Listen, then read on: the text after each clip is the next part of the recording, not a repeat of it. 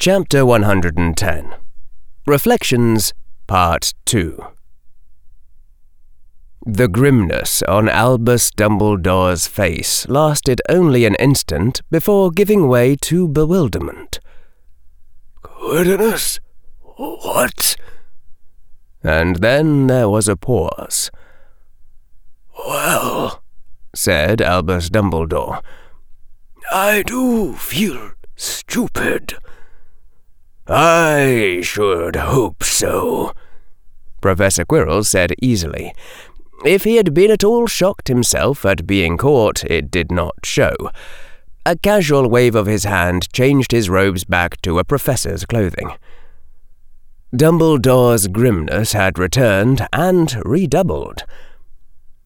There I am, searching so hard for Voldemort's shade, never noticing that the defense professor of Hogwarts is a sickly, half-dead victim possessed by a spirit far more powerful than himself.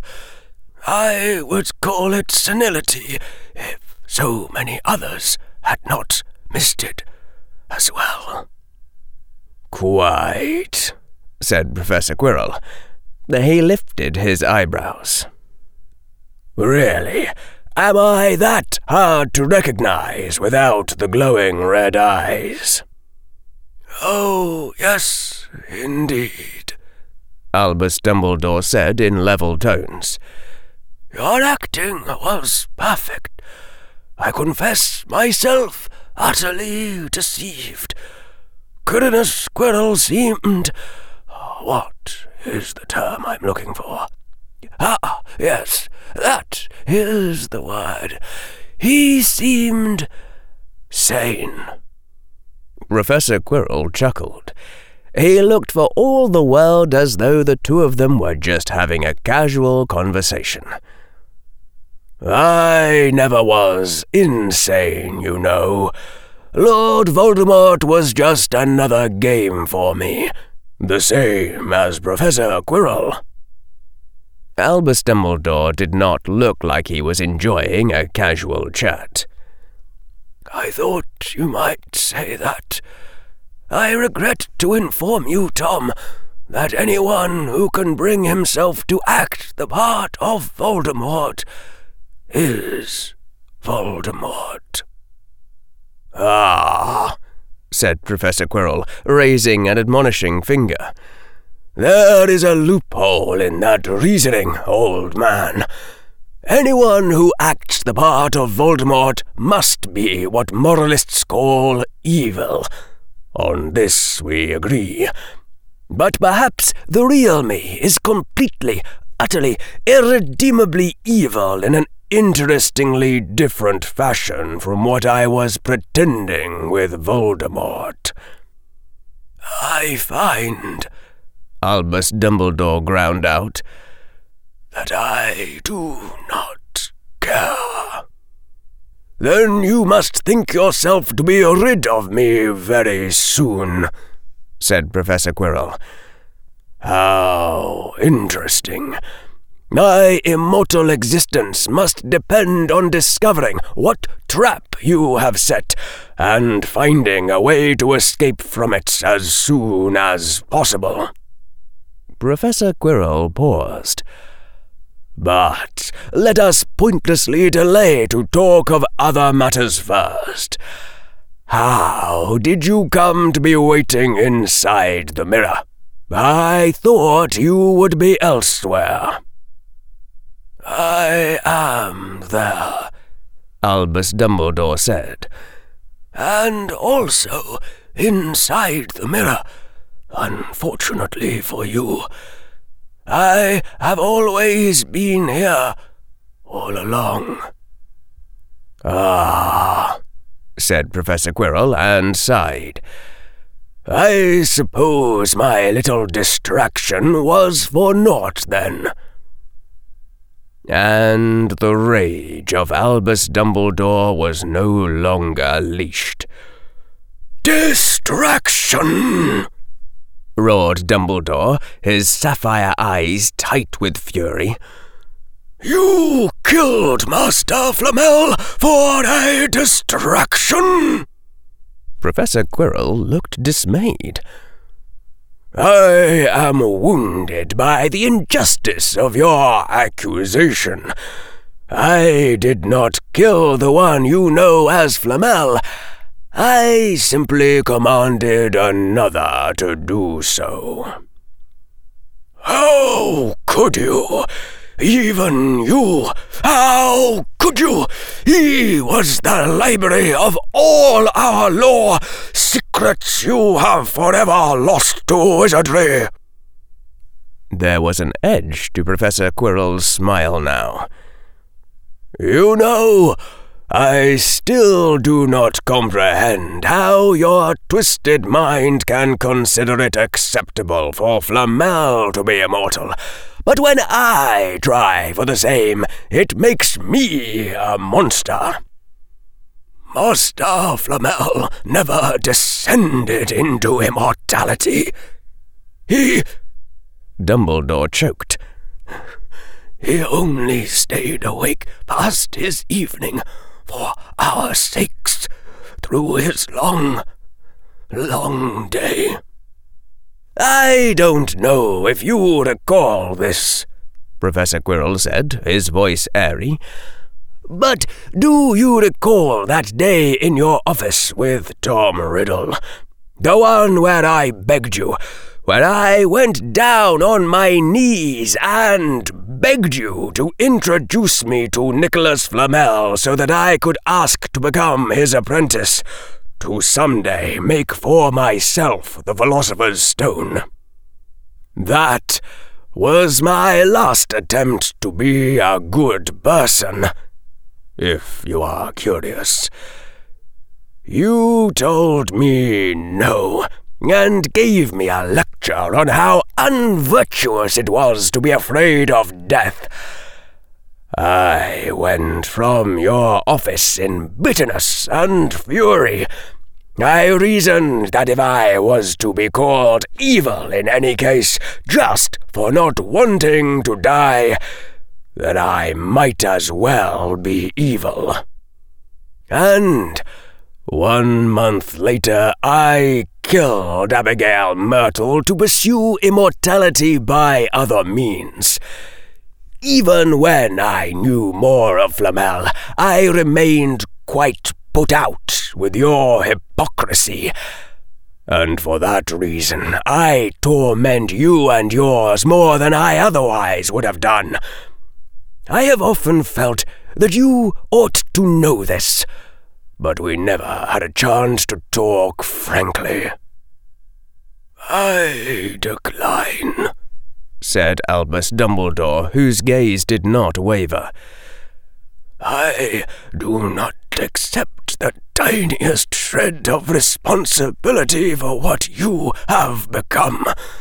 That was all entirely you and your own decisions. I am not surprised to hear you say that, said Professor Quirrell. Well, now I am curious as to what responsibilities you do accept.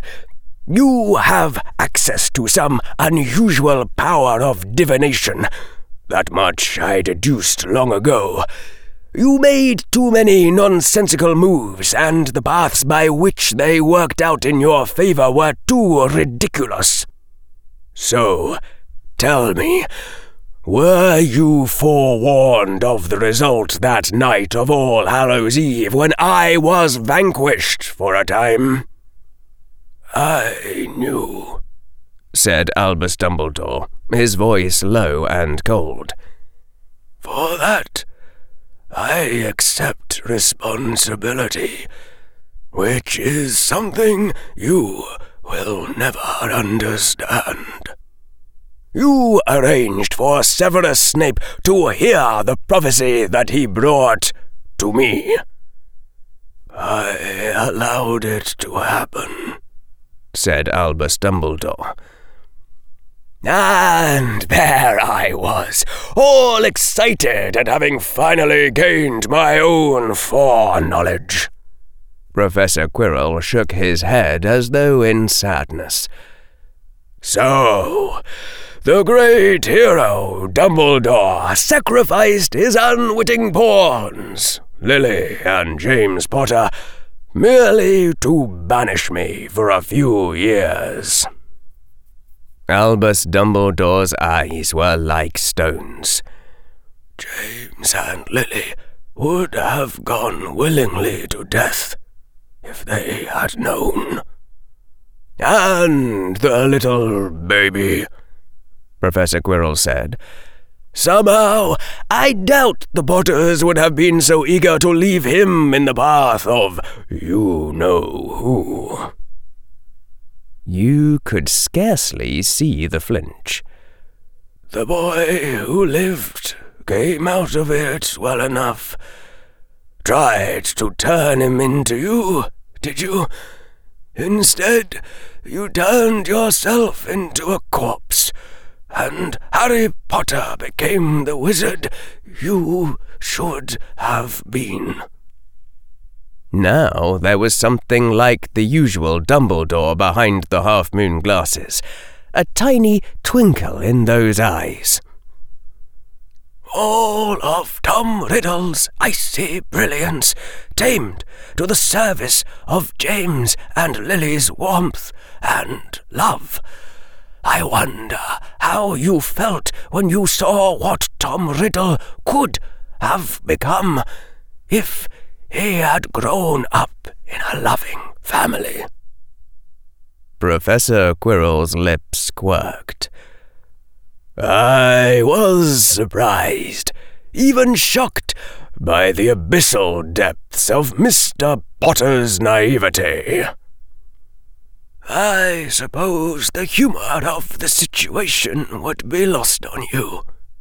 It was then, finally, that Albus Dumbledore smiled. How I laughed when I realized it, when I saw you had made a good Voldemort to oppose the evil one. Ha! Oh, I laughed. I never had the steel for my role, but Harry Potter shall be more than equal to it when he comes into his power. Albus Dumbledore's smile disappeared. Though I suppose Harry shall have to find some other Dark Lord to vanquish for it, since you will not be there. Ah, yes, that. Professor Quirrell made to walk away from the mirror and seemed to halt just before reaching the point where the mirror would no longer have reflected him, if it had been reflecting him. Interesting. Dumbledore's smile was colder now. No, Tom, you are not going anywhere. Professor Quirrell nodded. What have you done exactly? You have refused death, said Dumbledore. And if I destroyed your body, your spirit would only wander back like a dumb animal that cannot understand it is being sent away. So, I am sending you outside time, to a frozen instant from which neither I nor any other can return you. Perhaps Harry Potter will be able to retrieve you someday, if prophecy speaks true. He may wish to discuss with you just who is at fault for the deaths of his parents.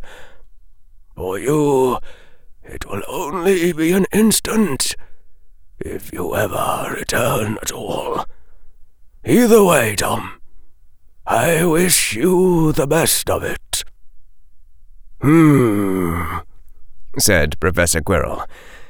The defense professor had paced past where Harry stood, watching mute and with something like horror, only to halt again at the other edge of the mirror.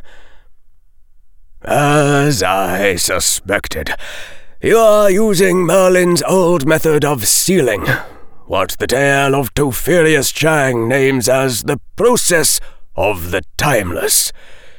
If legend speaks true, not even you can stop the process, now that it has been in motion this long. Indeed, said Albus Dumbledore, but his eyes were suddenly wary. And Harry, from where he stood, just before and to the right of the door, waiting in silence and controlled terror, could feel it in the air.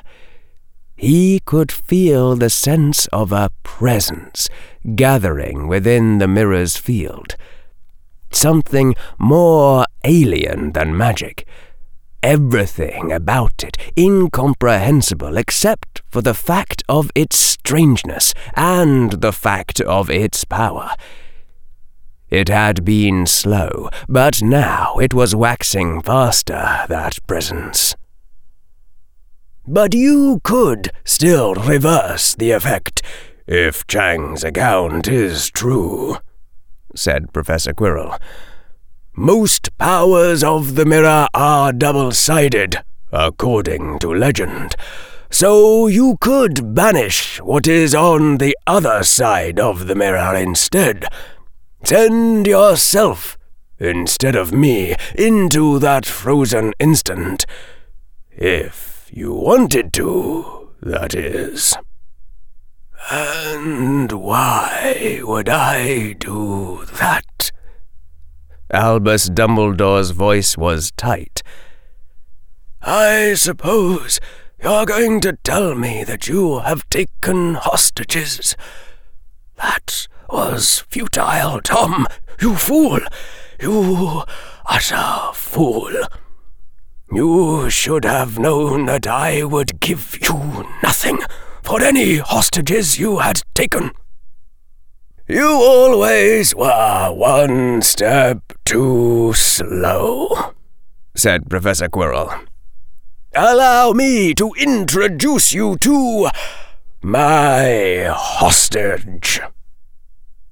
Another presence invaded the air around Harry, a crawling sensation all over his flesh as another Tom Riddle's magic passed very close to his skin. The cloak of invisibility was torn away from him, and the shimmering black cloak flew away from him through the air. Professor Quirrell caught it and swiftly drew it over himself. In less than a second, he had pulled down the cloak's hood over his head and disappeared. Albus Dumbledore staggered, as though some essential support had been removed from him. Harry Potter, the headmaster breathed. What are you doing here? Harry stared at the image of Albus Dumbledore, on whose face utter shock and utter dismay were warring. The guilt and the shame were too much hitting Harry all at once, and he could feel the incomprehensible presence around him rising to a peak. Harry knew without words that there was no time left, and that he was done. It's my fault, Harry said in a tiny voice from whatever part of him had taken over his throat in the final extremity. I was stupid. I've always been stupid. You mustn't rescue me. Goodbye. Why, look at that! Sang out Professor Quirrell's voice from the empty air. I don't seem to have a reflection anymore.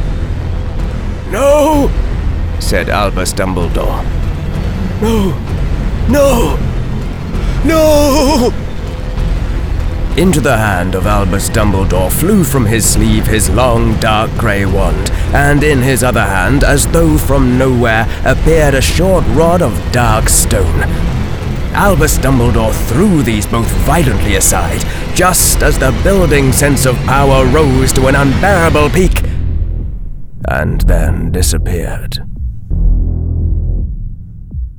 The mirror returned to showing the ordinary reflection of a gold-lit room of white stone, without any trace of where Albus Dumbledore had been.